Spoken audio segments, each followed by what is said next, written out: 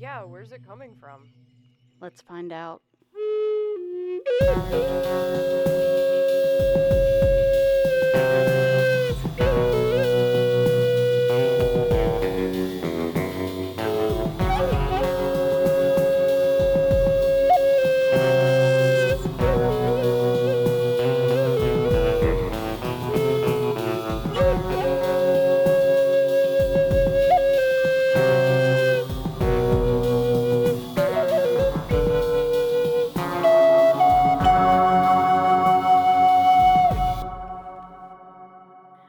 Hello and welcome to the 6 Degrees of John Keel podcast. I'm your host for today, Barbara Fisher, and with me is Susan Demeter.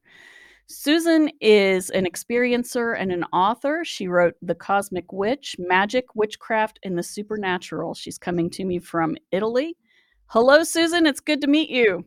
Oh, it's good to finally meet you too. Thank you I for having know me as a guest. Oh, thank you for coming on with us. Well, I say us, but I'm flying solo for the first time, so we'll see what happens. I am very, very interested in the title of the book, The Cosmic Witch, and I'm very interested in the experiences that led you to witchcraft in the first place. So, could you sort of outline for us your journey to becoming the Cosmic Witch? Sure. I think that in regards to witchcraft, the way I guess most people would consider witchcraft, I started out like pretty much most young women as a teenager, playing around with tarot, playing around with astrology, which I got very good at actually. And other things like that, just the things that teenage girls are drawn to that bring them towards the craft. But literally, I would say Cosmic Witch comes from my experiences with the craft, or what you would consider UFO experiences. Um, when I was a child, I had numerous encounters with little beings that frightened me and at some points delighted me, shocked me.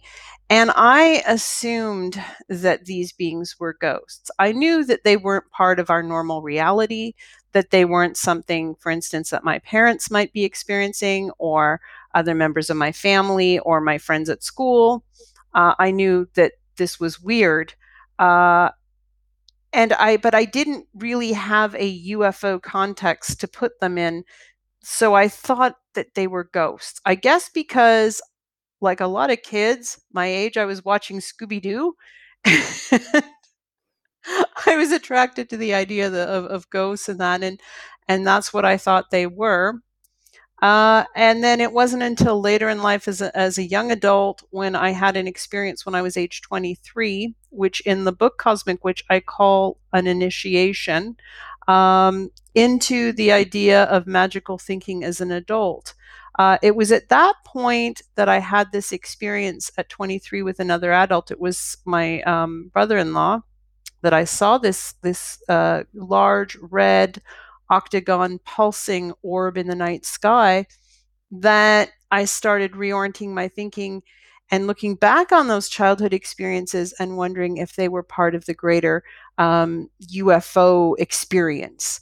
So that and the idea that, yes, I was always drawn towards astrology, working with celestial energies, the moon cycles, comets, things like that. Uh, that's how it all sort of integrated itself, my life experience, into becoming the Cosmic Witch. And consequently, my first book, which was a bit of a surprise to me. I thought I would write like a straight up UFO book or a book on ghosts and hauntings before I would ever write up something like Cosmic Witch. But again, a series of synchronicities came together that allowed me to write the book, and I'm just so proud of it, and I feel so good about the book, and yeah. It's a really, really interesting book. I've been a practicing witch since I was 15. I initiated myself after an odd experience with the moon which I can explain in a second, but I it's different from every other witchcraft book I've ever read. You do have a lot of the usual information about the elements and tools and things like that, but then there's all of this other stuff that is fascinating, and I'm particularly thrilled to read your historical information about witchcraft in Italy, because, you know, when I was 15, I was in West Virginia, which is kind of like very backwoods. And when I was in high school, it was the early 80s. And we just did not have books about witchcraft in general in the bookstores. There was one copy of Janet and Stuart Farrar's What Witches Do that was weirdly in my high school library. I don't know. I was the only person who ever checked it out. So I'm not sure why it was there. And then in our county library, we had the books by Margaret Murray, uh, the about the survival of the witch cult through the Middle Ages and forward in England, some of which her anthropology has kind of been discredited, but symbolically, it's still relevant. We had The White Goddess by Robert Graves in the library, and you could get that one in the bookstores. And then my friend had one copy of Charles Leland's The Gospel of Aradia, or Aradia of the Witches, depending upon which edition it was.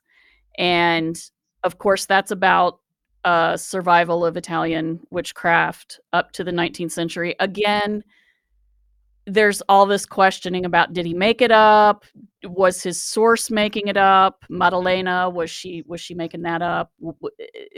Is it actually a tradition that came down through the ages, or is it a folkloric motif that he picked up on and ran with? I don't really care. Neither do I. I've given up on caring about verisimilitude all the time. Mhm. Poetically, it's beautiful. So Yes. it's beautiful and useful, and Mhm. therefore it's fine as far as I'm concerned. And so, Exactly.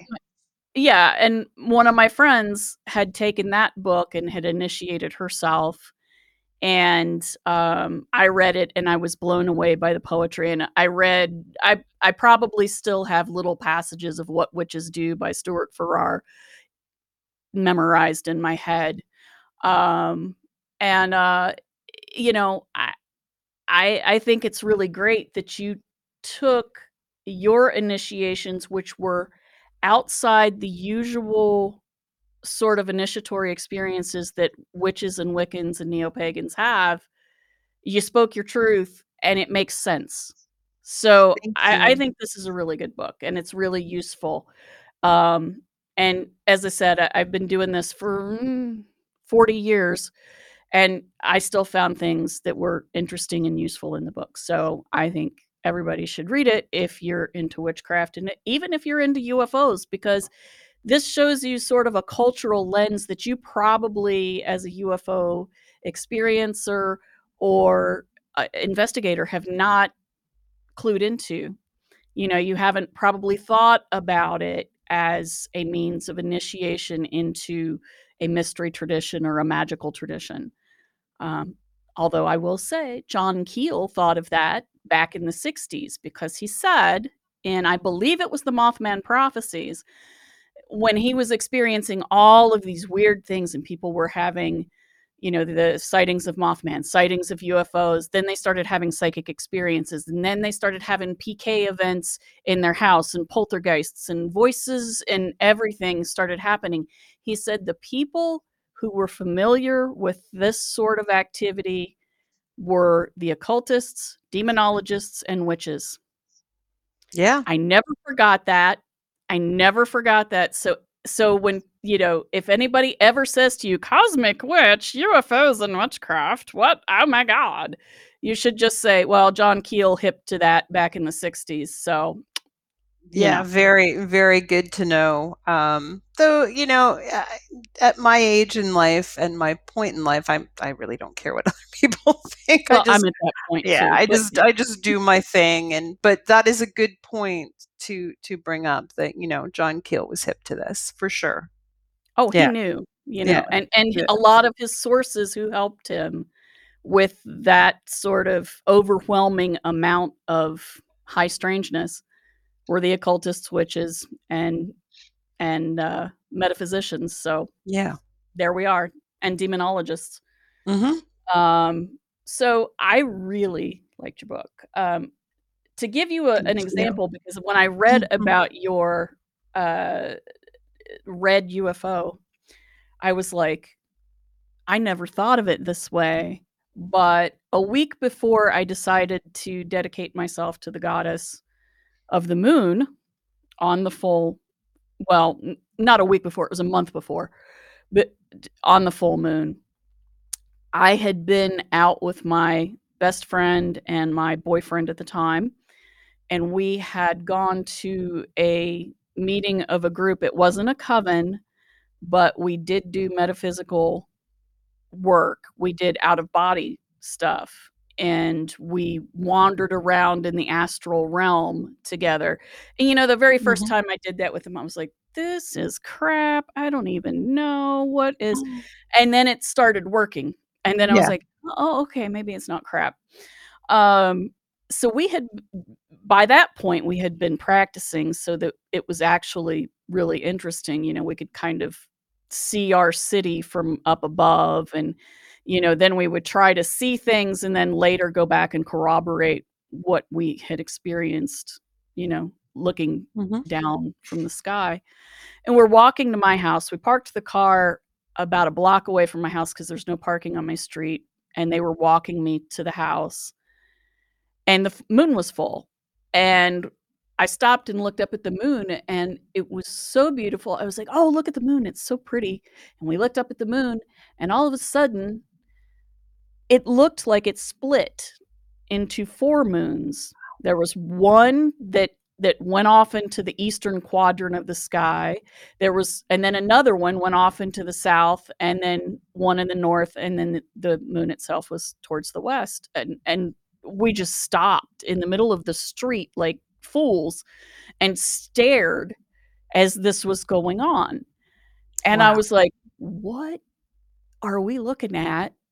And the it actually was kinda scary because, did the moon split? We had not had any inebriants of any sort to do anything like that. I was like, "Did we not ground and center well enough? Are we still Yeah. half astral? What?" The moon's not supposed to do that, and, finally, when a car, like, was honking at us, we moved to the sidewalk and didn't get hit, but it was just so confusing. I think it lasted about a minute before the moons just sort of all zipped back together into where it was supposed to be, attached to the regular moon. I never thought of that as a UFO thing, ever, until I read your And book, and yet then oh my god. The closest I ever came is when I first read about Fatima Mhm. and when the sun comes from the Yeah. sky and dances around and all these colors, and that was the closest thing. But, and even though authors will go, "That sounds like a UFO experience in Fatima, look at that. Doesn't that sound interesting?" And my brain kinda went, "Yeah, that does sound interesting." But did it go back to the moon? No, it did not.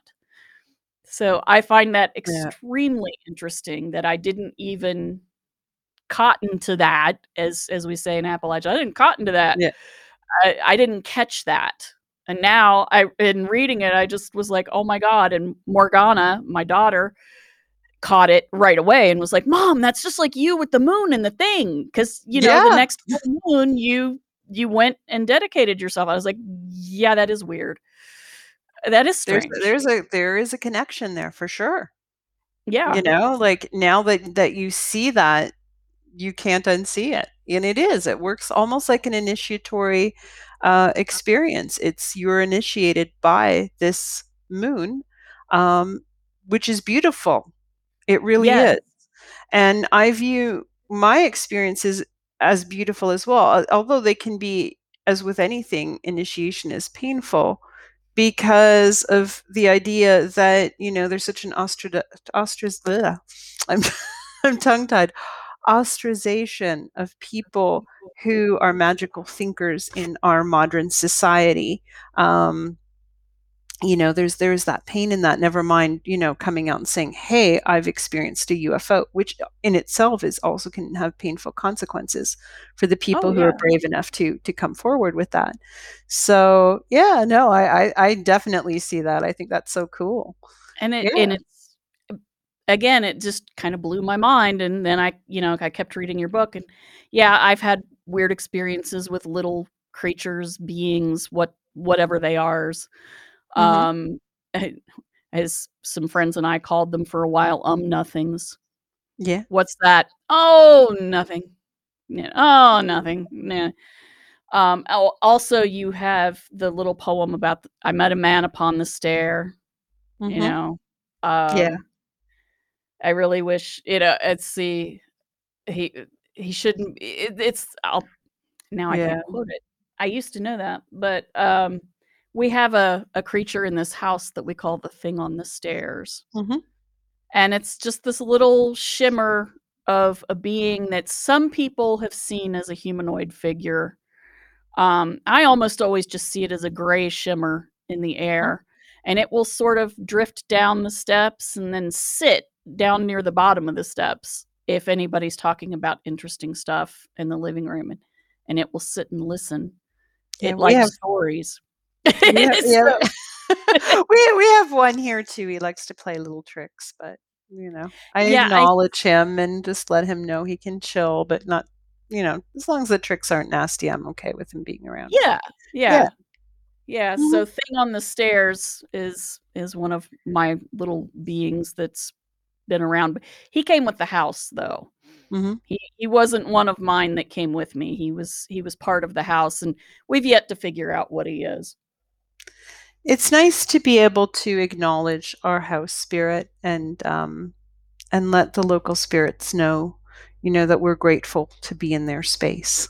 I try to remember to do that all the time because I'm new to Italy. I've only been living here 2 years, so I'm still getting integrated with the local nature and the spirits that are around here, and it really it's different. It's different than in North America on a magical level as well too, but it's really nice. It's really I live in an area surrounded by nature. I came from Toronto, which is a major major city.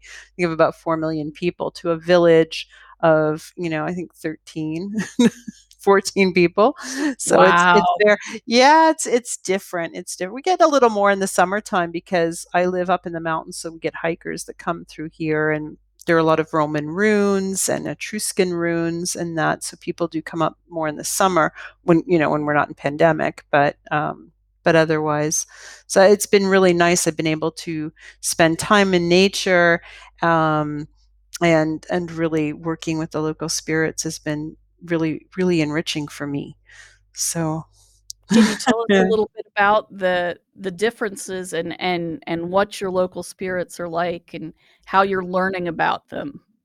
I hear the first thing I noticed for me is that when I'm out here in the nature and I'm surrounded by 1,600 hectares of nature preserve, we have wolves, we have all sorts of things here, which I didn't have in Toronto, but Yeah. um, it's different.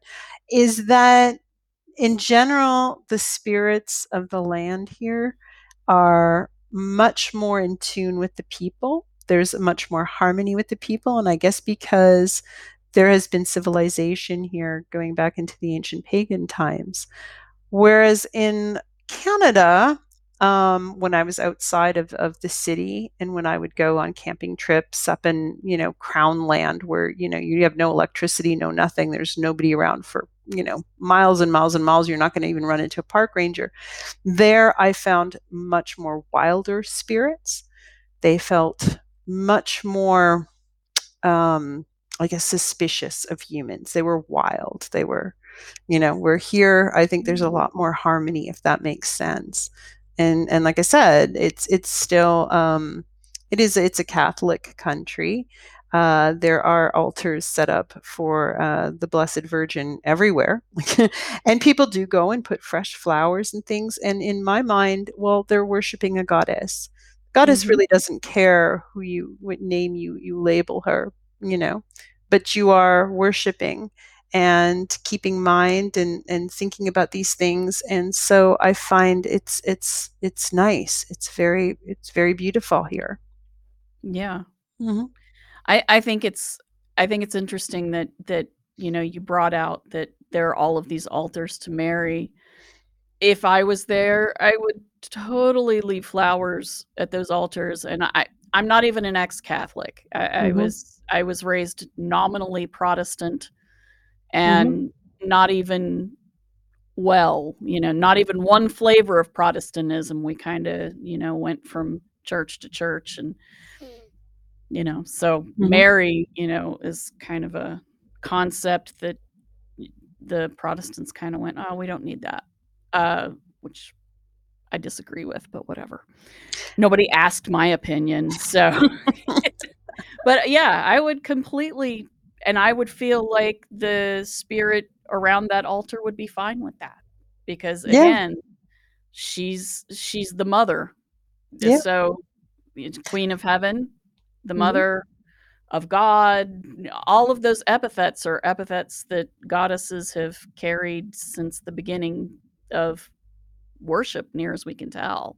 Yeah, though there's some, and what's happened is there are chapels here, like where my office studio, it faces out towards a mountain peak, which is one of the more higher peaks in the region. And on top of that is an 8th century chapel, which is the site of a Black Madonna, which I think believe signified worship in Isis. I know in Bologna there are chapels that are quite ancient that are built over sites that were actual temples to Isis. Now, in this case, the temple or the chapel that is built for the Black Madonna actually sits over top Etruscan runes, which I recently posted a little video where I like to go and meditate because it's quite it's quite isolated. People do go in the summer; they make pilgrimages there, but often you can get there and there'll be nobody there. And I like to just go and and trance out in the Etruscan part. But again, it's like these are ancient sites. They were worshipped by the pagans and the early Christians. And so the spirits there are quite they're still there. They're quite lively and they haven't forgotten. And in my opinion, they really don't doesn't matter what name you're giving them when you're making an offering at an altar. It's Yeah. just that you're doing it. This Yeah. is just my opinion, but I like being in those spaces. And one of the things too is with the Etruscans, they felt that this spot was a place where they would commune. They would get they would do divination and they would get insights and they would commune with their gods.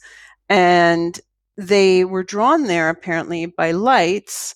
Now, the more I guess conservative historians or anthropologists and that they're going to explain this as lightning. Well, it's very tall. They would see lightning, and it was lightning that they were using to communicate. But I have to wonder if it was more light phenomena, because all in this area of Italy there is light phenomena, and where this light phenomena appears, my husband, he's an astrophysicist by day and chases UFOs by night kind of thing. he he has investigated several of these places, including in Italy, and where these lights appear that we could consider to be UFOs or spook lights are also, if you go back into antiquity, were places where the Etruscan people, the Villanovan people before them, and some of the ancient Celtic people on the eastern part of Italy here would worship their gods, and they were drawn there because of the light phenomena. So there's an interesting connection there as well, That is I think. fascinating. Light phenomena is something that I'm really fascinated by. because my very, very first experiences of anything strange when I was very, very young were very small lights that would spark in my room, just Mhm. and not during a storm or anything, but at night when the all the lights in the house were off, there would be flashes. They weren't phosphenes either, which is what you see when your eyes are trying to gather all of the light in the room so you can have night vision. That's a completely different thing. These were larger and they lasted longer. Phosphene are like little specks of light that just kind of sort of pepper around in your vision. These were about the size of a golf ball, and they Wow. would flash on and then last for, a couple seconds and then off. And they sort of would float around. And even as a young child, I was like, "Am I seeing that? What is going on?" But when the cat that slept with me she'd see it. Mhm. So I decided, okay, if the cat can see it, then it's probably there. So when I, yelled for mom, they went away, of course, as soon as she got into the room. And she said, "Oh, you're dreaming." And then I was like, "No, the kitty saw it." And she was like, "Oh, you just dreamed that she did." And the cat and I are looking at each other like, yeah, okay. Yeah. And so I didn't tell mom about the little lights ever again. Yeah. Uh, and that's when it started, and then I didn't see lights like that for a long time until I moved to Athens, Ohio, and the trees and the woods here are just lousy with those lights. I didn't know that when I moved here. Some friends of mine didn't know that. They came here to go to OU, to go to college, and, I got a phone call one night, and it was my friends Brad and Janet, and they said, "Hey, there's this thing, it's happening in our woods." And I'm like, "What?" Because woods kinda go all the way through this town, and we're kinda surrounded by state and national forest land, so there's all kinds of stuff that happens here, with wildlife running through the streets and things, and it's whatever. We don't have the running of the bulls, we have the running of the deer, Yeah. through the streets. Um, and I was like, "Well, what do you mean what's happening?" And they were like, "There are lights in the woods." And I was like, "Oh, well, that's weird." And they're like, "Come over." So I did. And my husband, Zach, never saw them for the longest time, but I could see them, and they looked like, this is back in the '90s, Mhm. so, like, 1993. We didn't have LED lights at that time, but they looked like what LED lights look like now, but they were bobbing around, they were moving, and I was like, "Well, we're near the highway." It's not much of a highway, but we're near the highway here, maybe that's just headlight. Oh, that's pink. No, that light's pink, and that light's purple. Okay. Okay, Wow. that's not headlights, right? Yeah. We're all in agreement. Nope, that's not headlights. And it started to happen that every time we were over at their house, a rotating group of our friends would see those lights. Zach was getting mad because he wasn't seeing anything. And even my friend Brad's dad came over to help fix some plumbing, and he happened to look out the kitchen window, and this is at night, and he says, "Hey, Brad, what's all those lights down there? What's going on? What are those?" And that's when Brad said, nothing, Dad." And that's why we started calling them the nothings. Ah. And because I grew up with fairy lore Mhm. and fairy poetry and fairy stories, I decided they were like will-o'-the-wisps, Mhm. and I was like, "No, that's what they are." And so that I had it in my mind that they were Mhm. fairies. Um, and it's not a bad idea 'cause they is if you as they're described, that's what they look like, and, Exactly. we've been seeing these off and on. There are shapes in them sometimes. Mhm. Sometimes there are beings of light that go moving around in the woods and all kinds. This has been going on, so we lived here for 5 years, then we moved away, and we came back, about 10 years later, and now we've been here for 14 years, so almost 20 years, And in between, we have heard from other people who have seen the lights in various parts of this area in the woods. So, I was like, okay, this is Athens. Athens is weird. Maybe it's just about Athens. And then I read about in the exact same time period in the 1990s in the Ural Mountains, Mhm. Jacques Vallée had a case that he examined and that people tied it with UFOs. Mhm. And then I read about a case down in Mexico where Artie Six Killer Clark Mhm. was out in the wilderness near the sacred sites down there, and there were these little golf ball sized lights coming really close and flying around her and doing all these things. I wrote them both letters. I was like, okay, this happens in Ohio too. Not nearly as exciting as the Ural Mountains or Mexico, but this is some Exactly. strange stuff. But what's interesting is it's the same exact phenomena, and we're Mhm. giving different meanings to it. To her, it was the ancestor spirits. To me, it Mhm. was fairies. To the people in the Ural Mountains, it was UFOs. To you in Italy, to the Etruscans, it was the gods and the spirits talking. Exactly. The And same thing. yeah, no, there's very close to us. There is a lake. It's much higher up in the mountains in the Apuan Alps, and it's called Lago Santo, and which is translates to the Holy Lake. And people do pilgrimages up there, but for centuries and centuries and centuries, there's been identical to what you've described light phenomena. And I've seen it. We went up there, we took a break, last June, um, and we decided to go up there because during pandemic, you don't wanna be around a bunch of people, and this is, Yeah. like, way up in an alpine refuge in the mountains. And so we went up there and we tried to take some photos, and that of course, the camera wasn't working. I had a flashlight in hand. It literally fell apart in my hand, and then when we got back to the alpine refuge, it was just my husband was able to put it right back together, and it was like, "Oh, it's there's nothing wrong with it." We thought it was broken, it was in pieces. But it's the same sort of thing, and it looks, bigger than a firefly, but lights that dart across the lake and across into the forest area.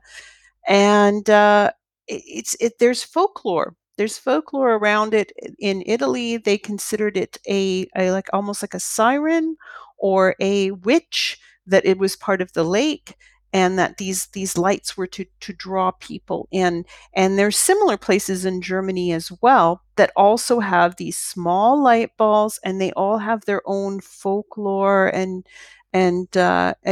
yeah, so I think it is the same thing, and we're just putting our own interpretations on it, but it Mhm. is definitely Yeah. part of nature, and all over the world. It's so exciting. I've seen them in Canada as well. I did an investigation of a spook light on Scugog Island, which was sacred native land at one point. And the indigenous people had stories about these lights. And then the early settlers, I was able to find in the local library, talked about devil's lights. And when we went up there and we investigated, it was funny because um, we saw a lot of various light phenomena. The main light phenomena that people were reporting, we were able to prove was car headlights. But Right. but even in doing that, we saw other lights that could not possibly fit into that explanation, and apparitions and other weird things that were going on in these haunted woods and this place. And there are places like that all over the world, and yeah, there's it's just what we're defining them as that changes, or the folklore that surrounds them, but they're the same thing, I think. I think you're right. I, I'm doing research to write a book about it because it blew my mind the first time I listened to Strange Familiars with Tim Renner. Mhm. And he starts talking about, well, Chad and I went out in the woods and there's these lights, and he has whole episodes about the lights. And I was like, oh my God. And the way he describes them. So of course, I had to write him a letter. I always write people letters. And Mhm. I was like, these lights, I've seen them. And so, we talked and he had me on his show. And I was like, these lights are you're seeing them in with Bigfoot phenomena. I saw it with fairies, Mhm. They're witch lights. I've spoken with other people. They've been seen up in Ithaca, New York. They've been seen all along the Appalachian Mountains, actually. Mhm. I might narrow my focus to the Appalachians, but I don't know because they seem to be worldwide. But these little lights, and they come up close to some people Mhm. and do all sorts of weird things. Like I had them come into my house in Athens when we lived, in this ramshackle cottage that was up against woods that were really haunted. And there was one night I came out of my bedroom and the living room was full of the darn things. And I Wow. was just like, "Oh, no, I really need to get through there because I really need to go use the bathroom." Mhm. And, one of my cats who, would she was a very strange cat. She would run around the house during the day like she was chasing something up in the air, Mhm. but there was nothing. Yeah. First time we were like, "Oh, it's a gnat," or she's chasing a miller moth or something. No, there was nothing there. When I went out there and saw them all, like, dancing around my living room and my dining Mhm. room, she was chasing them, and I was Yeah. like, "Oh, that probably means they're floating around invisibly in the daytime in my house." Oh, Yeah. that's creepy. So I did. I just said to the air, I said, "Hello, y'all. Can you please just kinda, I don't know, let me get to the bathroom. I have to go through where you are. I don't wanna bump into you. I don't wanna bother you, but can I please?" And they literally did sort of shift over a couple feet to give me a clear path to walk through, Mhm. and I ran to the bathroom, did my stuff, flushed the toilet, came slowly out looking and making sure the path was still there, and so I ran to the bedroom door, and then they erased the path. They went dancing right along, and my cat's running around the house playing with them. My other cats are hiding from them, so she was Yeah. special. And it was just so strange. Well, did And so she that did she grow up with them like the other 2? Because I have found that, in regards to my cats, uh, when they grow up with this type of phenomena, they don't seem to have a fear. They think it's normal. And Yeah. it's only if you move in somewhere with, cats that you know, don't normally have these types of experiences, then it's like, "Oh, this is weird." They're more cautious.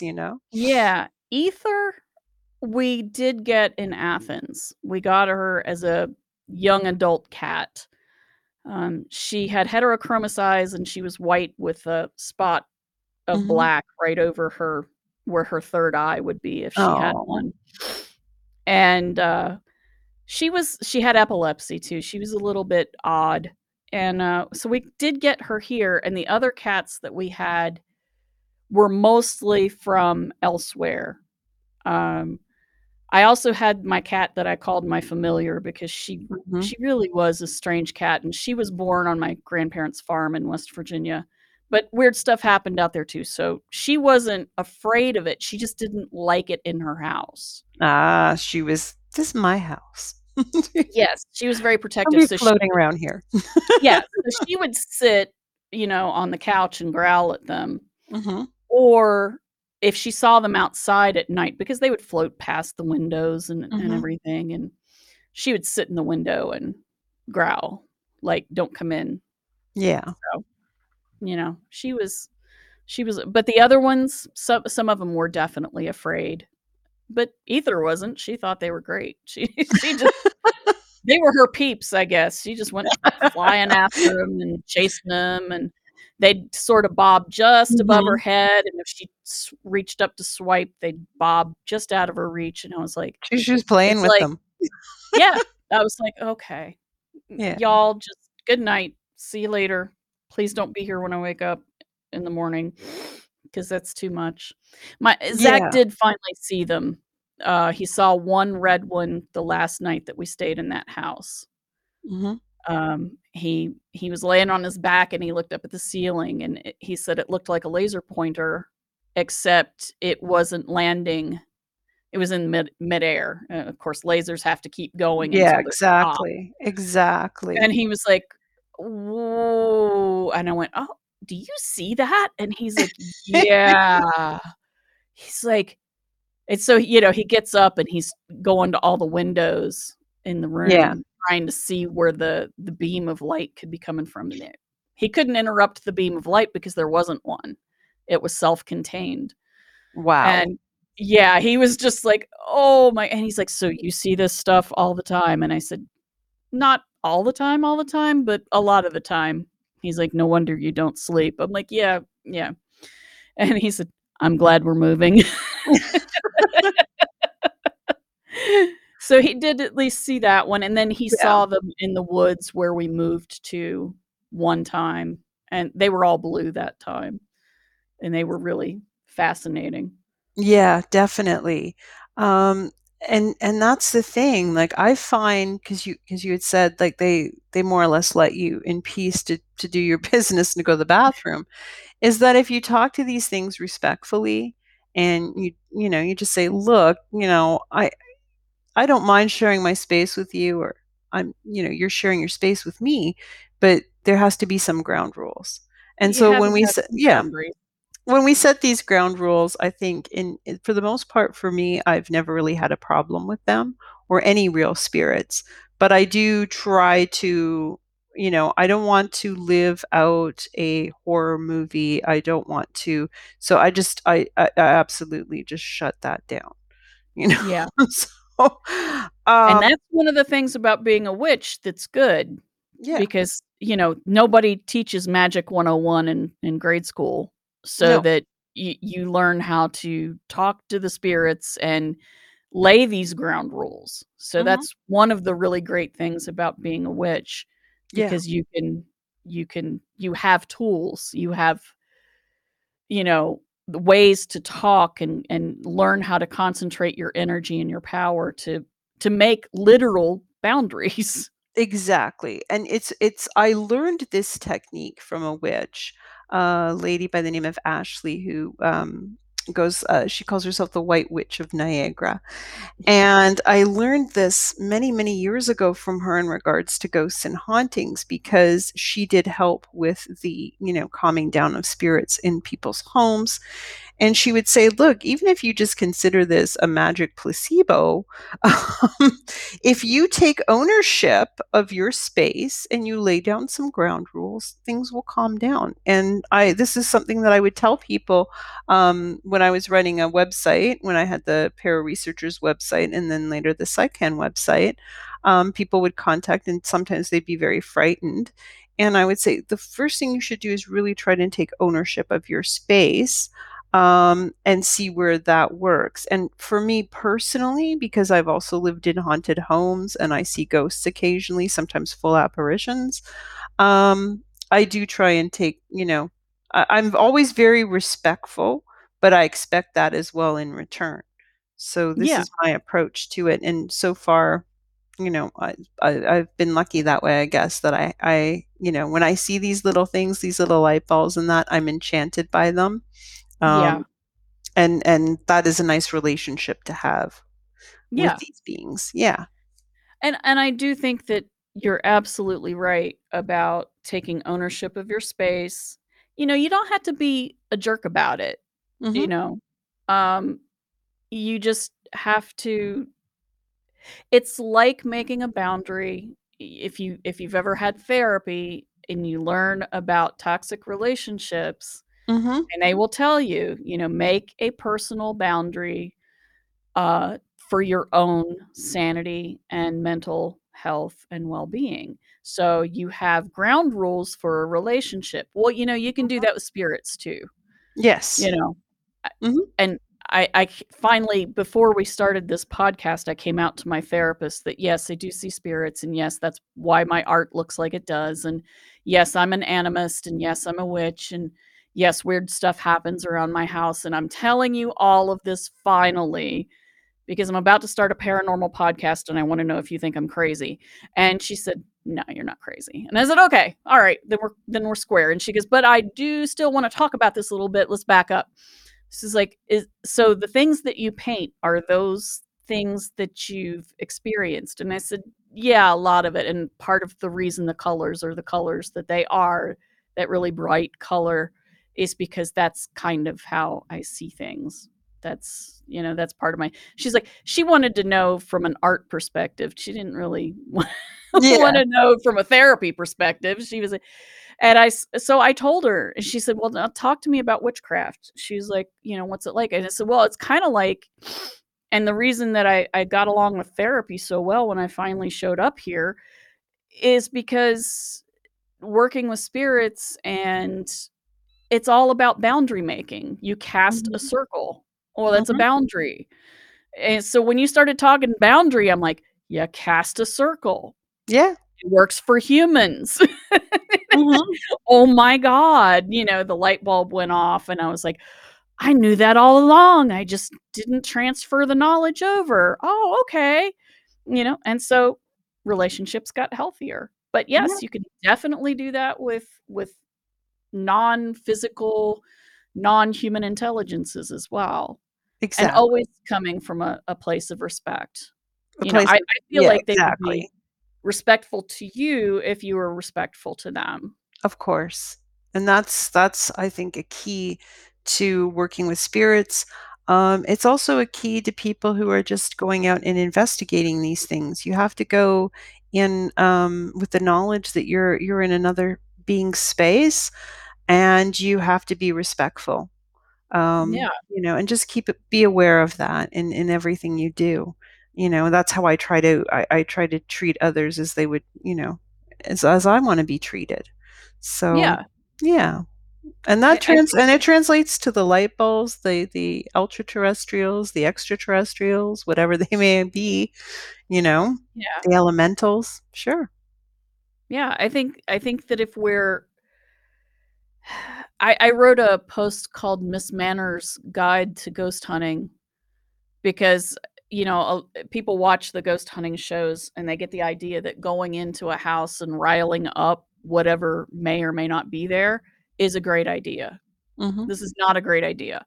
I'm No. like, "Okay, so you're either going in with one of 3 possibilities. One, that it's not a ghost, that it's some natural phenomena or a noise that's coming through the heating system or whatever." I love the show that has plumbers who were running it because they could always find the weird noises that your house makes. I thought Yeah. that was great.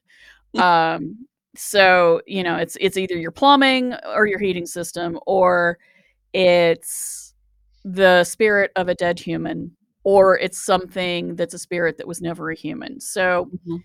if it's your plumbing, whatever, you can be rude to your plumbing, that whatever. Although if you're an animist, maybe being rude to your plumbing isn't a good Is idea. not a good idea, no.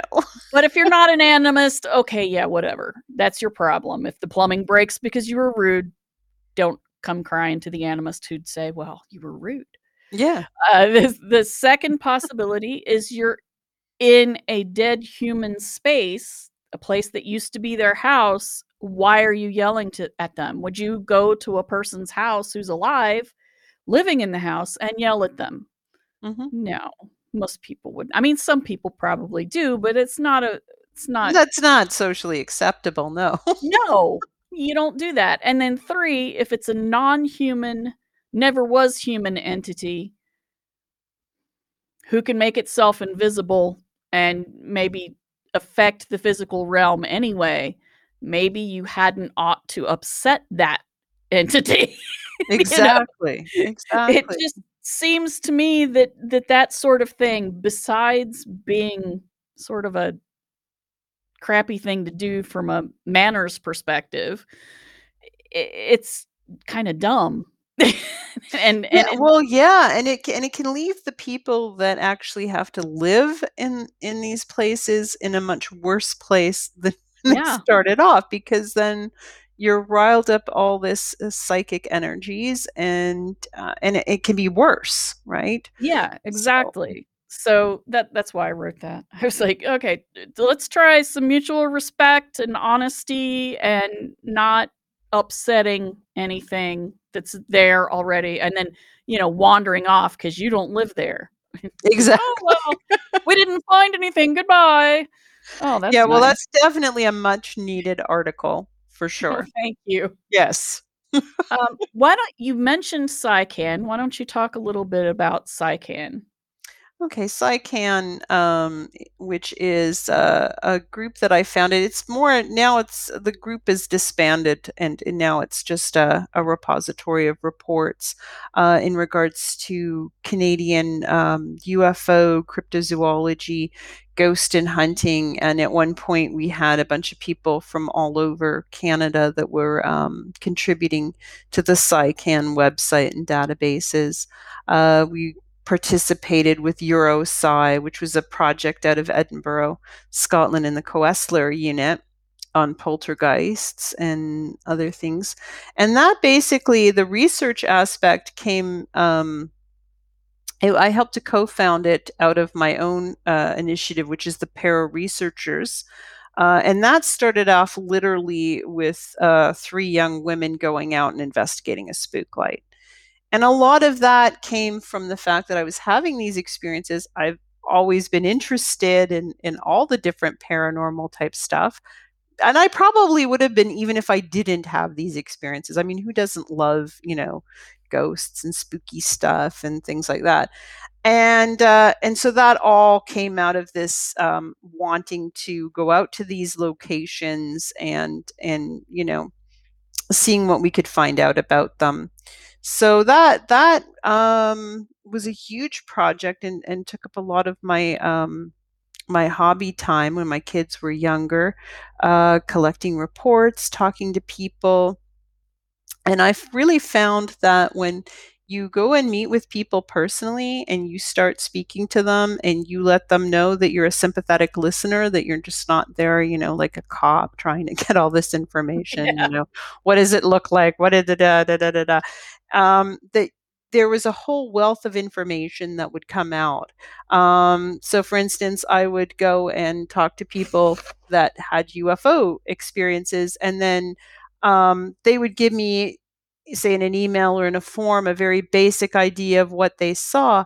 But when I would meet with them in person, I would get a lot deeper into the experience. And then I'd find out things, for instance, like a person that might have had a UFO experience as an adult grew up in a haunted house, or Mhm. they were having other experiences, which then makes you wonder, well, is there a specific type of person that is more likely to experience these things? I know that Jeff Ritzmann, the late Jeff Ritzmann, worked on a project. I think it was Project Core, where they did actually look at the witnesses and where they were coming from. And there were some things that were interesting, such as I think that more Celtic people with Celtic origin were having these types of experiences, or at least were more comfortable reporting them, things of that nature. So that really it helped me as a researcher through going through SciCan, and then broadening my horizons, because now I live in Italy, looking at other people's experiences, and it helps me with my own. Um, as well, my research into exceptional human experience. And then I was doing this with the Canadian military as well for a while, which is a Yeah, talk story about unto that. itself. So, because of the SciCan website, and I was at the time, Sci being Sci and Can for Canada, um, I attracted the attention of Eric Willett, who is a professor of sociology for the Canadian Defence Studies Department, who happened to be very interested in UFOs from a parapsychological point of view. So, through my work with SciCan, we got together as research collaborators, because I also started becoming far more interested in the high strangeness and things that would fall in the domain of parapsychology that people do experience other than just a nuts and bolts craft, so to speak. I'm very interested in symbolic content when it comes to UFO experiences, that kind of thing, and psi and psychokinesis and ghosts and things like that. I wrote a chapter in Robbie Graham's UFO Reframing the Debate book, which covers the parapsychological hypothesis. And so, because of that, and Eric was able to get some research funding money into our mutual interest. So, on behalf of the Canadian military and the Defense Studies Department, I was studying UFOs for a while. And in particular, official reactions to UFOs versus from various military versus other reactions that would say be more internalized within the military itself. So that was rather eye-opening for me. And then from there, we developed research techniques, which became his book, which is Illuminations, which really examines UFOs from the idea that it is psi-based and potentially coming from within ourselves or a greater collective unconsciousness. So, yeah. So my UFOs also, the whole UFO experience, not only did it, take shape of all my spirituality and inform my witchcraft, it also for a while was informing my very work. So Yeah, yeah, definitely. yeah. So it's definitely been a huge component of my life. At some points, I guess maybe a bit of a detriment to it, but at other points, absolutely not. And like I said, all of this is morphed into becoming the cosmic witch. That's Yeah, fascinating. I love that. yeah. Yeah, as you were talking and you said Eric Ouellette, I'm like, I've read that book. And I'll have to put it in the show notes because I try to put every time that we mention books in this podcast, I try to put the books in the show notes. That's why I was taking a note so that I'd remember to put that in there.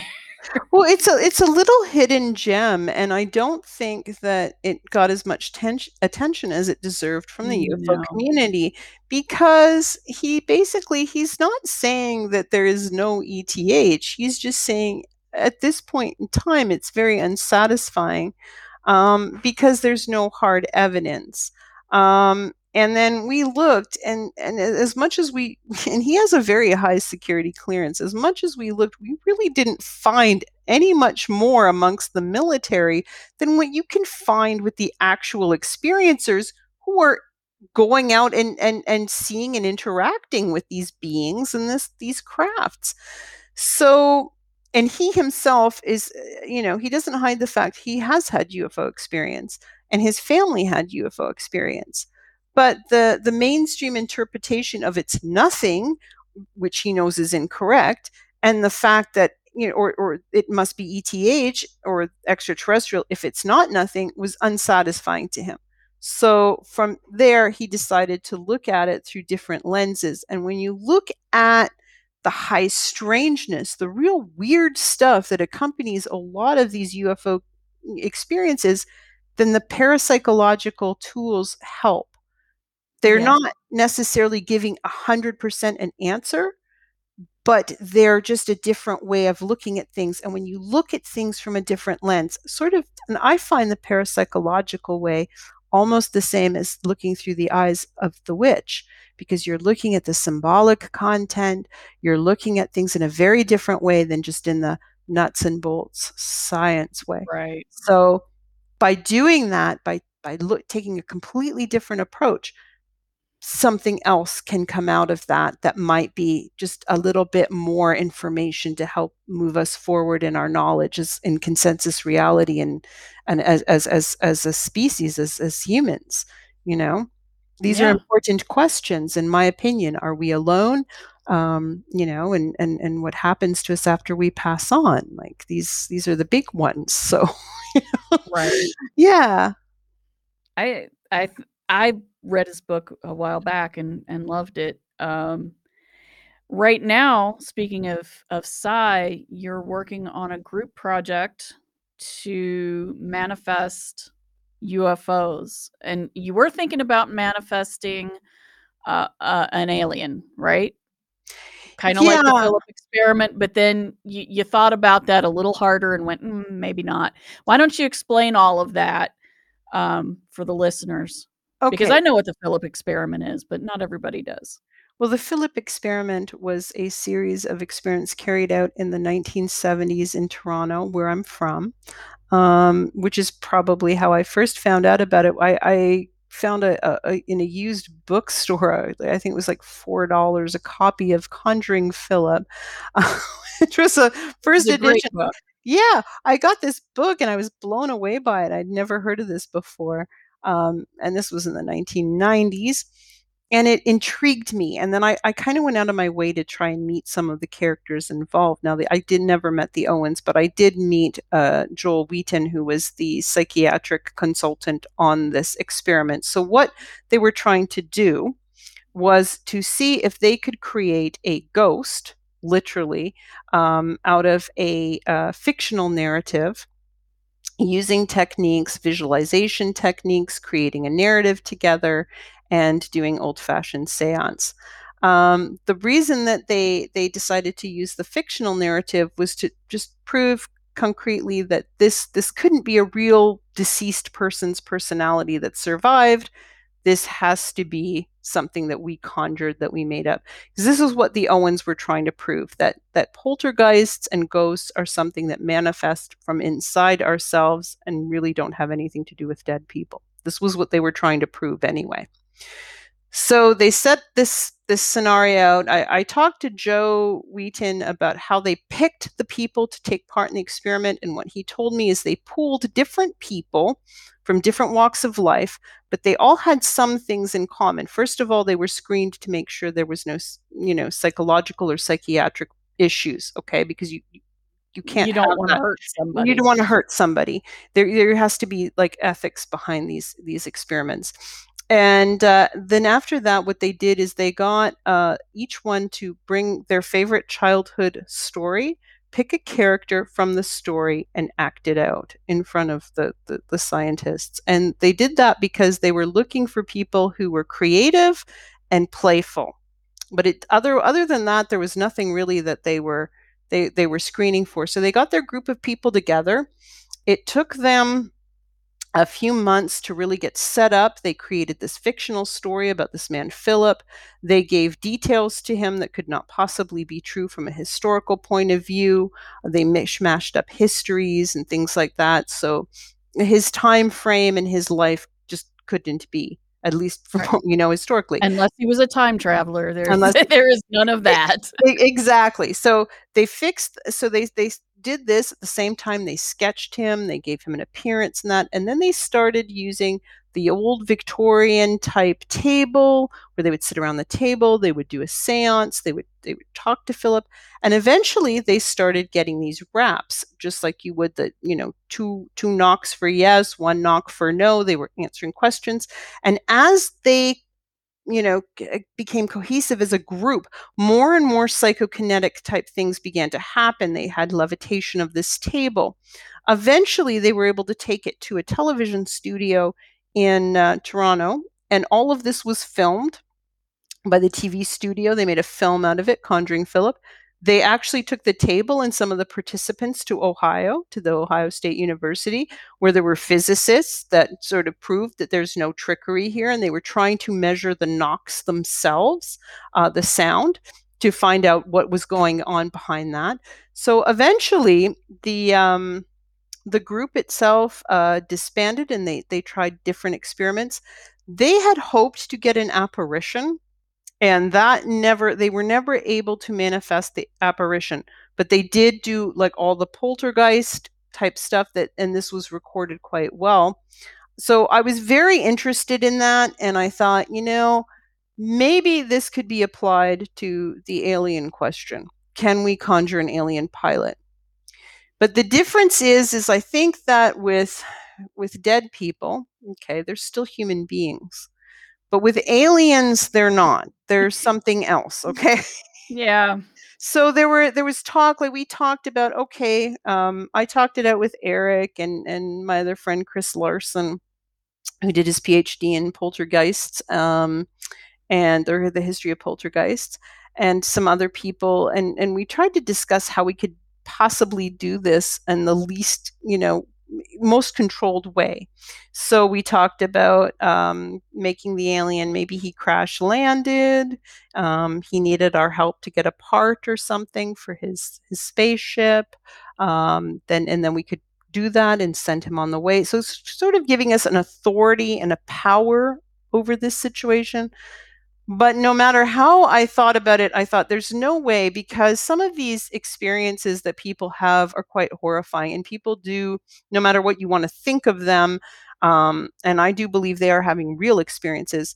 I Uh, do too. people suffer from post-traumatic stress. Yep. People's lives are destroyed by this, and I thought, no matter how many controls we try to put on this thing, um, I don't want to be responsible for, a gray alien crawling in someone's bedroom, 6 months after the experiments is finished. I Y- don't want to harm, right? Yeah, Not if worth you're it to me. creating a tulpa and it Yeah, and it gets loose, you don't want it to be a creepy tulpa to start out with. I mean, exactly.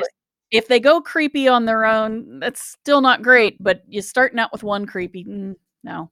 Yeah. So instead, what we did is we worked on a group experiment of trying to create a UFO. We were trying to create a mothership type sighting. We picked a few different locations around the world that where there were known UFO hotspots, and then we put in one as a red herring that was just something that we didn't know. So we got all these geo coordinates together as to where we were going to meditate, visualize, and send this UFO experience. And we did this for about almost a year, I think. And we would meditate at the same time, and we would visualize, and we would talk, and we would create like narrative art, things like that around it. At the same time, I was working with another group of people creating a completely fictional story about where we were going to send a UFO, and neither group knew of each other. Um, Ah, yeah, and I started noticing synchronicities between the two groups, and I was so excited, and I couldn't really talk about while these experiments were ongoing.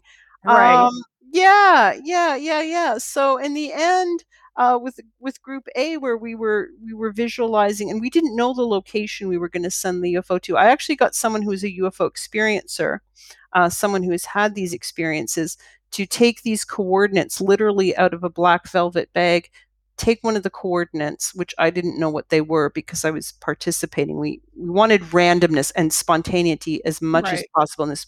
So because I was participating, I couldn't know where it was. So that was taken away. This person didn't know what he was doing. He just literally pulled a number out of a bag, gave it to another person who put it away, and that's where it stayed for a year. Um, Pretty much it was about a year's time. So the second one we were doing was to try to send a fictional UFO to Norway, to Hestala, Norway, where my husband actually has gone and done work research out there on the lights. This is a light phenomena that's been going on there for a couple of decades. So we were doing that, and at the same time I was doing the other thing, which was the visualization. It turned out at the end of the experiment, which we didn't have a mothership, but what we did have is we had somebody post on Facebook from Norway that they had had this amazing sighting of lights with one of the students there. Um, but they were unable to, for whatever reason, capture it on the scientific equipment that they have monitoring. So this was unusual to me. I thought, okay, you've got this really amazing sighting, but it didn't seem to capture on the cameras or So it whatever. might have been I thought different. I'm gonna close this experiment now because I have this feeling something's gonna happen. Sure enough, we were sending a UFO to Norway. Now, it much like the Owens, it didn't turn out exactly as we wanted, much like any magical, working. It never turns out exactly as you want it to, Mhm. but it worked. We feel that there was some success there. And as well with the second experiment, which we knew that we were sending a UFO to Norway, but it was all fictionalized. It was all taking a story and writing like fiction back and forth between ourselves. So those were the two main experiments that I'm going to write about in the second book. which will be conjuring and manifesting UFOs. And then I'm working on another one as well, concurrently based on all these things. So Excellent. yeah, Excellent. yeah, yeah. I So we'll love see what the comes out of idea that. of creating a UFO out of writing about it. Yeah, That goes or back art. to John Yeah. Yeah, that goes back to John Keel's story about the apparition of the shadow at William Gibson's home Hmm. up in Greenwich Village. Um, I always loved the idea that he with the power of his mind and his writing and his focus, he Hmm. could create an apparition.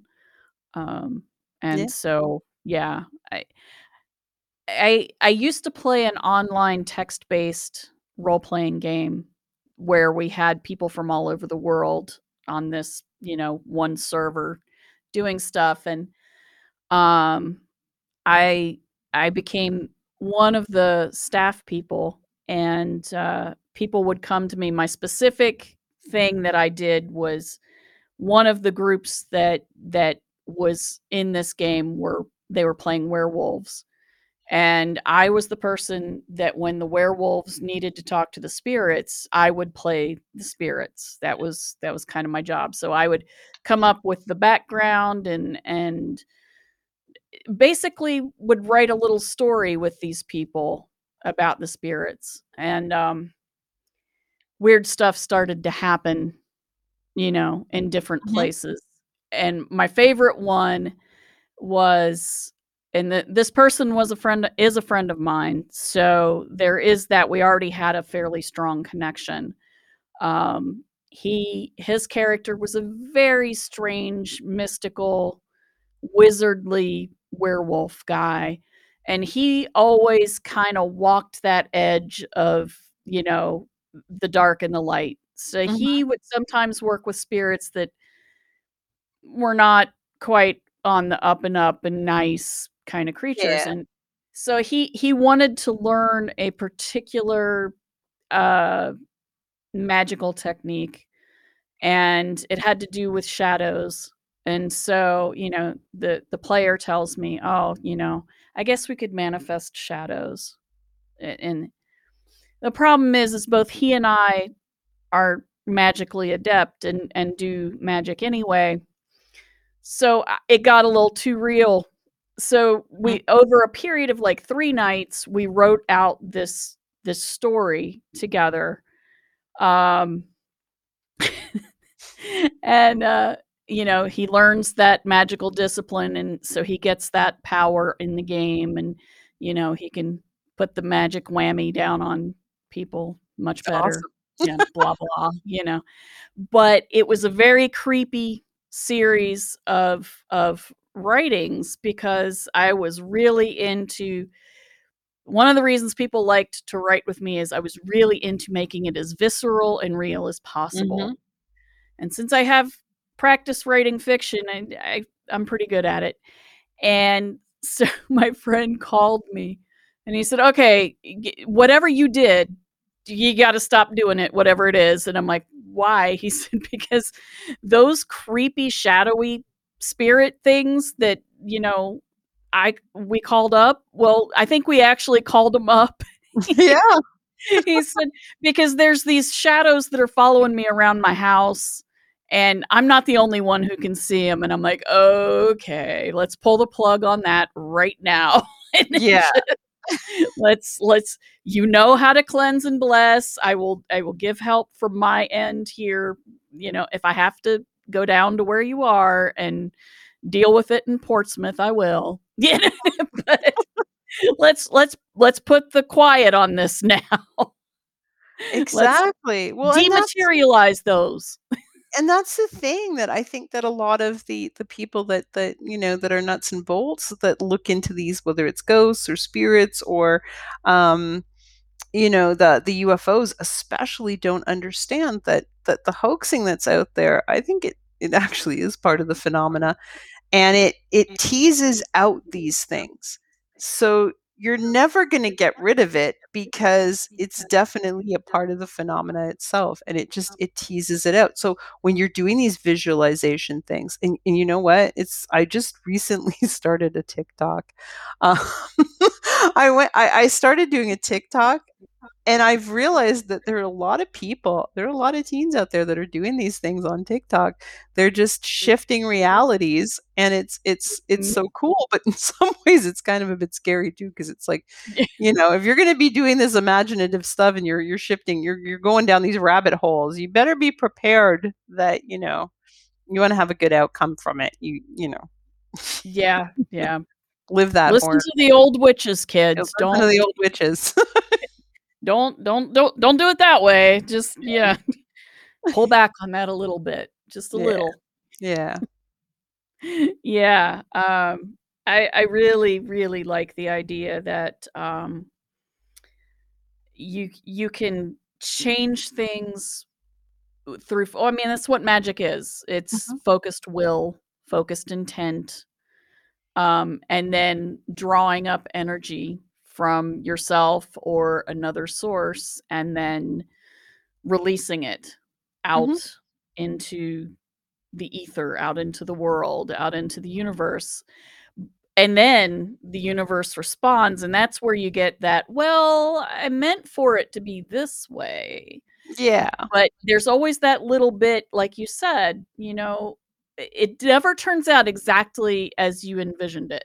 It Mhm. always comes back a little wonky, and to me, that's the co-creation part, as Greg likes to talk about. Yeah. Yeah, yeah. That's the universe co-creating with you and going, "Well, I wanna add this, and so I'm Mhm. gonna, 'cause I'm the universe and I can do that." And so it does, and then you get a Exactly. surprise.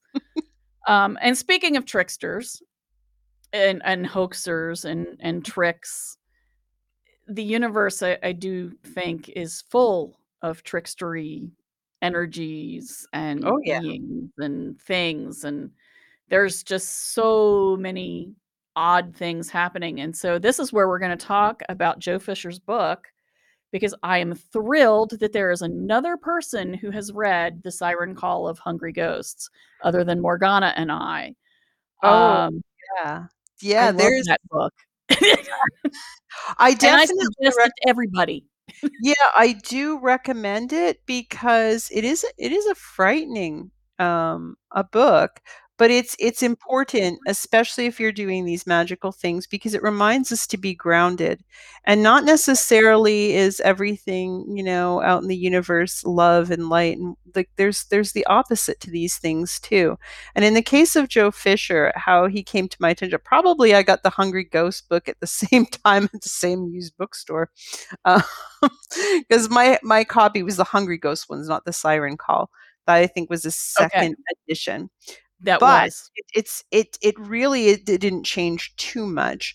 The story is this: Joe Fisher was a charismatic, highly intelligent man from the UK who emigrated at a fairly young age to Toronto, Canada. He quickly rose in his early 20s up to being a very prized investigative reporter for two of the national papers that were being coming out of Toronto as a crime reporter. So he was reporting on the mafia as an investigative journalist, as well as other major crimes of the day in the 70s. At the same point, he was very excited and interested in the New Age. It was the 1970s. He was interested in reincarnation. He wrote a book. It was so well written on reincarnation. The Dalai Lama himself did the foreword to the book. And at this time, Joe was experimenting with mediumship and channeling and channelers, and he got involved with a group in Toronto, and he figured that maybe the channeling could prove or help to prove reincarnation, or through the mediumship that there could be clues that would help. So at this point, he started investigating this, and he was getting all this interesting information. And to make a long story short, there were some entities that came through. One of them, a woman who he was told was his love from a past life. and he literally fell in love with this spirit. Um, to the detriment of his relationships with women, living women. He started falling in love with the spirit through the medium channeler, as well as other spirits. And so, as the story goes forward, he decides to investigate some of these claims. He had gone on national television programs in Canada, and he had been attacked by skeptics, and he about reincarnation and channeling in general, and that. And he was, well, you know what? I'm going to go out and prove. I'm going to go out and find these people, proof that they existed. So he first went to England because one of these entities was from World War II. So he figured that this person would be easy enough to prove. And he was able to prove a lot of things, but not the exact identity of the person that was apparently coming through the channeler. He then went to Greece, where his lady love in the spirit world, it was supposed to be someone who had decided not to reincarnate, but to be with him as a spirit guide, so to speak. That he went to Greece to try and prove her existence, and all of this information, her name, the town that they were supposedly fell in love with in the 17th century, none of that existed. So he really was upset at this point. He was literally heartbroken. He comes back to Toronto and confronts the medium channeler. Now, he doesn't blame the medium. He's not saying that the medium was bad or trying to hoax him or whatever. He felt that it was the entities themselves. Now, I should also mention at this point, he was raised as in a fundamentalist Christian household. Okay, so his mind immediately went to, well, if these things are lying, they're probably demons. They're probably really bad. So this book that he was going to write about reincarnation with this spirit guide, his love from this past life, completely threw that out the window, so to speak, and started writing the Hungry Ghosts book, which literally is a forewarning for people saying, look, if you're going to be channeling things, it might be telling you it loves you and that it's love and light and all this wonderful stuff, but that doesn't necessarily mean it's true. Afterwards, when the Hungry Ghost book came out, it was optioned to be a film. That never took place. He ends up losing his job. He did at some point in all this. He was very good looking, very charismatic man. He had many women that were like just chasing after him. He did end up getting married, but the marriage was short lived. It ended up, falling apart. He ended up becoming broke. All these bad things started happening to him after, and he blamed the entities and the book The Hungry Ghost, saying, okay, I've exposed this now. It's not all love and light in the new age. There's darkness and bad forces, and he felt that he was being psychically attacked. Now, I talked to Joe Wheaton, who was a good friend of his, the psychiatrist from the Philip experiment. Right. They were writing a book together. And I did ask him, and he did say that, that Joe was a troubled person, but he couldn't rule out that maybe something was really psychically attacking Joe. Joe did commit suicide officially.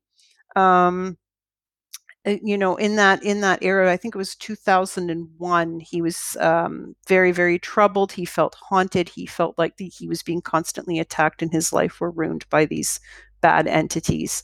So the book Hungry Ghosts is really a cautionary tale. And why I said the officially suicide is there was strange things around his death. He fell off a cliff on the Elora Gorge, which I've been to many times. I used to go there as a teenager. In fact, there's little light balls that are there that are spotted there, and they were spotted there before Joe died and after. And he apparently committed suicide by falling off this 50-foot cliff and into the Grand River, where his body was found. But when the police investigated this, there were skid marks that almost look, and I've seen the photographs, it almost looks like he's been dragged to the edge of the cliff, and there's broken branches around. And the weird thing about it is there's no other footprints, just his. Hmm. So I don't know. Oh. I don't wanna say that, but I don't know. there's just a lot of weirdness surrounding this whole episode with Joe Fisher. So it's a cautionary tale. Be careful when you're playing with the spirits.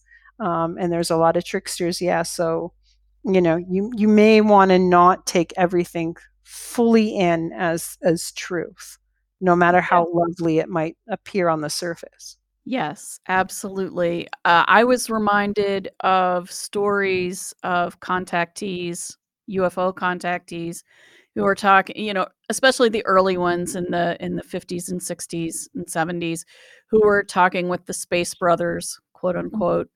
And they were getting all of these peaceful love and light stories and warnings of ecological disaster and all of the things. And you should be peaceful, and then you can join the Space Federation and blah blah blah blah blah. But some of those contactees did not end up very well. So I mean, some of them were never harmed by being considered kind of flaky, as they were generally treated by the mass media at the time, because, well, Yeah. they're talking to the Space Brothers and telling everybody it like it's true. But some of them did lose their jobs and lose, their wives would divorce them, or they would leave their partner, and then they would go from job to job. And Keel wrote about that. He said, lots of them end up leaving their life, and it's not like they're improving their life by doing this. He's like, so that makes me wonder what is actually going on. And one of the things that I see in both cases is there's an energy exchange happening from the humans to whatever they are, the spirits or the Space Brothers or the non-human intelligences or whatever you want to call them. But there seems to be, because of belief, an energy exchange. So, I just talked about, writing about these spirits and putting belief and intent and energy in it. Well, we kind of accidentally called up something, and Yeah. we probably fed it that energy. I remember the last Christian church I went to regularly was a fundamentalist church, and I went because I wanted to see the Holy Spirit come down, and I wanted to see people speak in tongues, and I just wanted to see all that, because Why not? I want to see it. Because, but I never saw it. I was very disappointed. But what I did see was a lot of people who believed very strongly, who spent a lot of time praying. And this is right before I saw the moon do the weird moon thing. And so I'd already been reading about this stuff. I'd already been doing magical practice. And I was like, belief is energy. Yeah. And I'm like, and energy is food. Mm-hmm. Spirits can't eat food and convert it into energy like we do. They don't have digestive systems. So maybe they eat energy. And Yeah. then people in the church would start talking about Satan, putting him down all the time. Satan's bringing judgment on me. Satan's doing this, Satan's doing that. I tried to, this is one of my favorite examples. This man says, I tried to witness to Jesus at the grocery store, and this woman just, Satan propelled her away from me, and she said I was crazy and not to talk to her. And Satan is just bringing me down, and I'm sitting there going, dude, she just wanted some green beans. Yeah. Yeah, I'm like, that's all she want. You attacked her in the produce aisle. You accosted her and started talking about, it's not like nobody's talked about Jesus ever in this country. It's not like we've never heard of Jesus. You don't need to witness to Jesus in the grocery store. There are appropriate places to do this. That is not it. Exactly. And he was like, no, it was Satan. And I'm like, oh my God, all of you. And I finally just burst out, because we were allowed to kind of, it was a very odd church. We were allowed to just, say things in the middle of church. Mm-hmm. And so one day I just popped out with, stop talking about Satan. Yeah. Whatever you talk about and put energy towards is what you're conjuring. You're Then they invoking wanted him, then they wanted to you know know? why I knew about conjuring, and I'm like, "It's in the Bible." It's in the Bible. It says so. Do not conjure the fallen angels. It's bad. I Yeah. was like, "Look, talk about Jesus. Talk about Jesus's power. Don't talk about Satan's power. Ignore Satan's power. Yeah. Get thee behind me." That's what it says in the Bible. That's what Jesus said. Why don't please Yeah. this was before what would Jesus do? I could have made millions if I'd just come up with that, what Yeah. would Jesus do bracelet thing, but I didn't.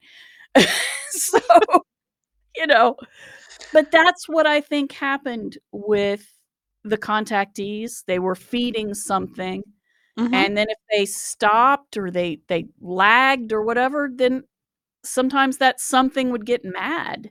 Or Of it was a course. tricksy something and it was playing with them.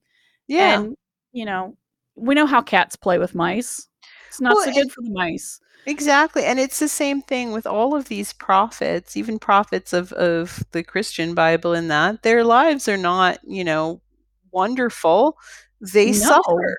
They they suffer to do. be a prophet. So if you're gonna be a prophet of the Space Brothers, then there's going to be the other side of it as well. And as Keel, wrote, it's true. People end up divorced, people end up homeless, people end up losing their jobs. That this is why it's important to be grounded, to no matter what Yes. you're involved in, whether you're a witch or an occultist or folk magician, or you're just researching these things, or you're really, really into UFOs, take the time away to just go and do something normal. You know, Yeah, go that shop is for the shoes or go eat something or whatever. Just walk away from it and do some things that are part of this consensus reality, because if you're always dealing in the other realm, you will become mad. You yeah, there will be consequences that are not good. yeah. There's examples of it, as you say, all through history, Mhm. of that's not a good thing. I mean, think of the priestesses at Delphi, they never had days off, right? Yeah. They were just kinda there. Could you get normal speech out of these ladies? No, not generally. Mhm. That's why they had interpreters. Yeah. So and that's what I think happened with Joe Fisher. I think Yes. that that circle of people and you can if you read carefully, you can see the manipulations happen in quote unquote real time as you're reading it, and Mhm. you're just it's almost like a thriller. I can see why somebody wanted to make it into a movie Yeah, I because haven't I mean, I gave you a just a fine example, like a just touching the surface. I do recommend reading the book because yes, I haven't read it in more absolutely. than 20 years, so See, just off the I top read of it my head. I actually read it every 5 or 6 years or so just to every time I might go overboard, if I feel like I might be going overboard, I'll whip that book out and read it and go, "Yep, nope, not gonna do that. Nope." Yeah, just be very Um, careful.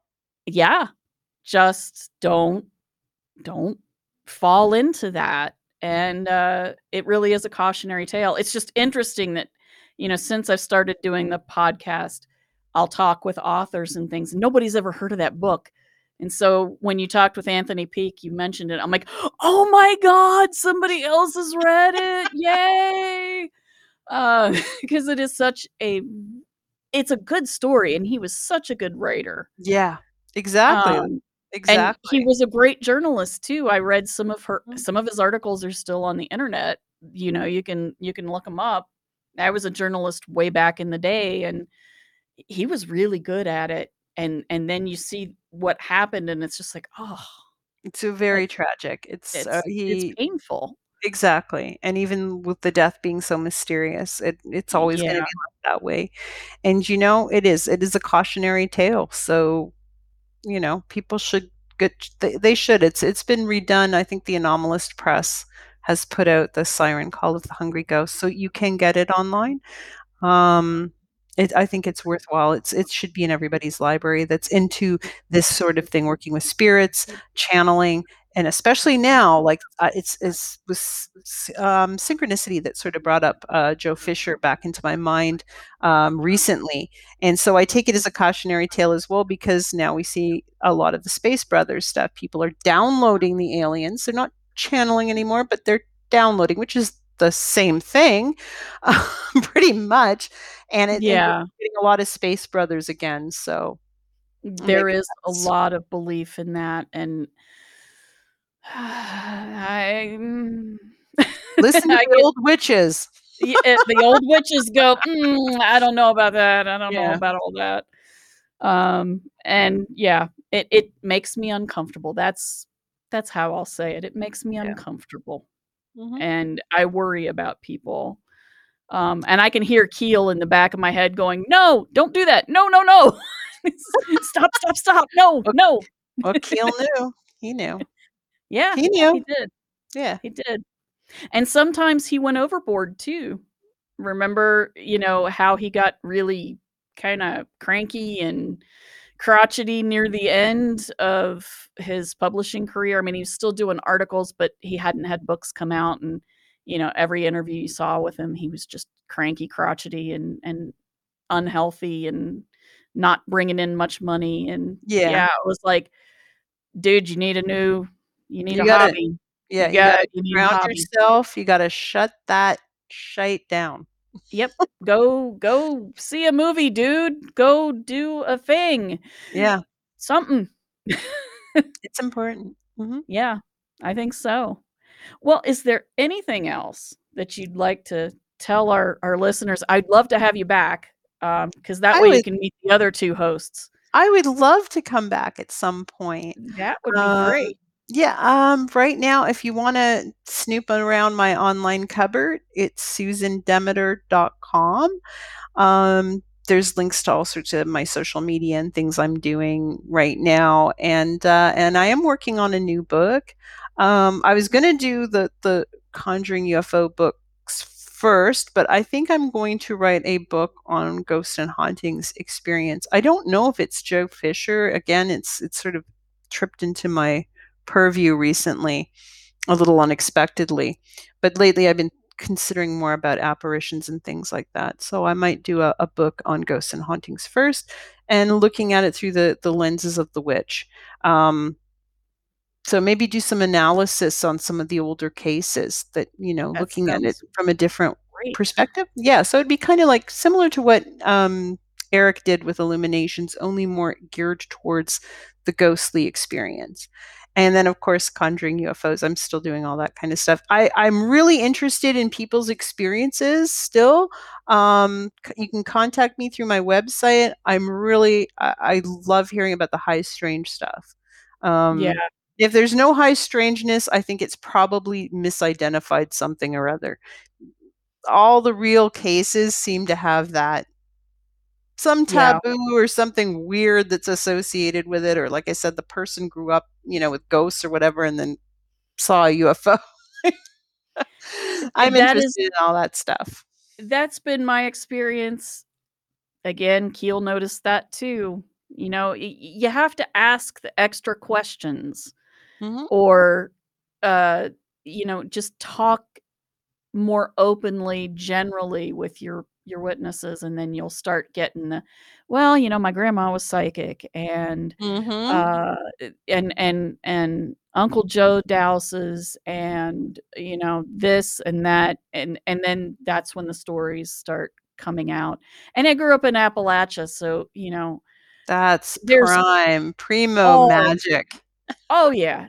Yeah. There was folk magic everywhere, and everybody was seeing UFOs in the '70s, and had started seeing them in the '50s, and my Mhm. family all, if they hadn't seen something, they knew somebody who had seen something. Yeah. So, yeah, and I just think of West Virginia as a repository of high strangeness anyway, so Absolutely. it is an odd, odd place. Okay, well, thank you again for being with us, with me. I'm speaking in the royal we, apparently. Um, you your book, Cosmic Witch: Magic, Witchcraft, and the Supernatural, is phenomenal. I Thank highly suggest you. everyone read it.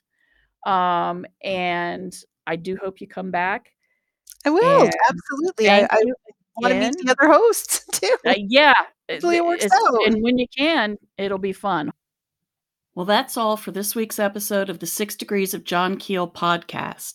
If you have any questions or thoughts about the podcast or would like to come and talk about your experiences of the paranormal, you can contact us at 6djk67@gmail.com.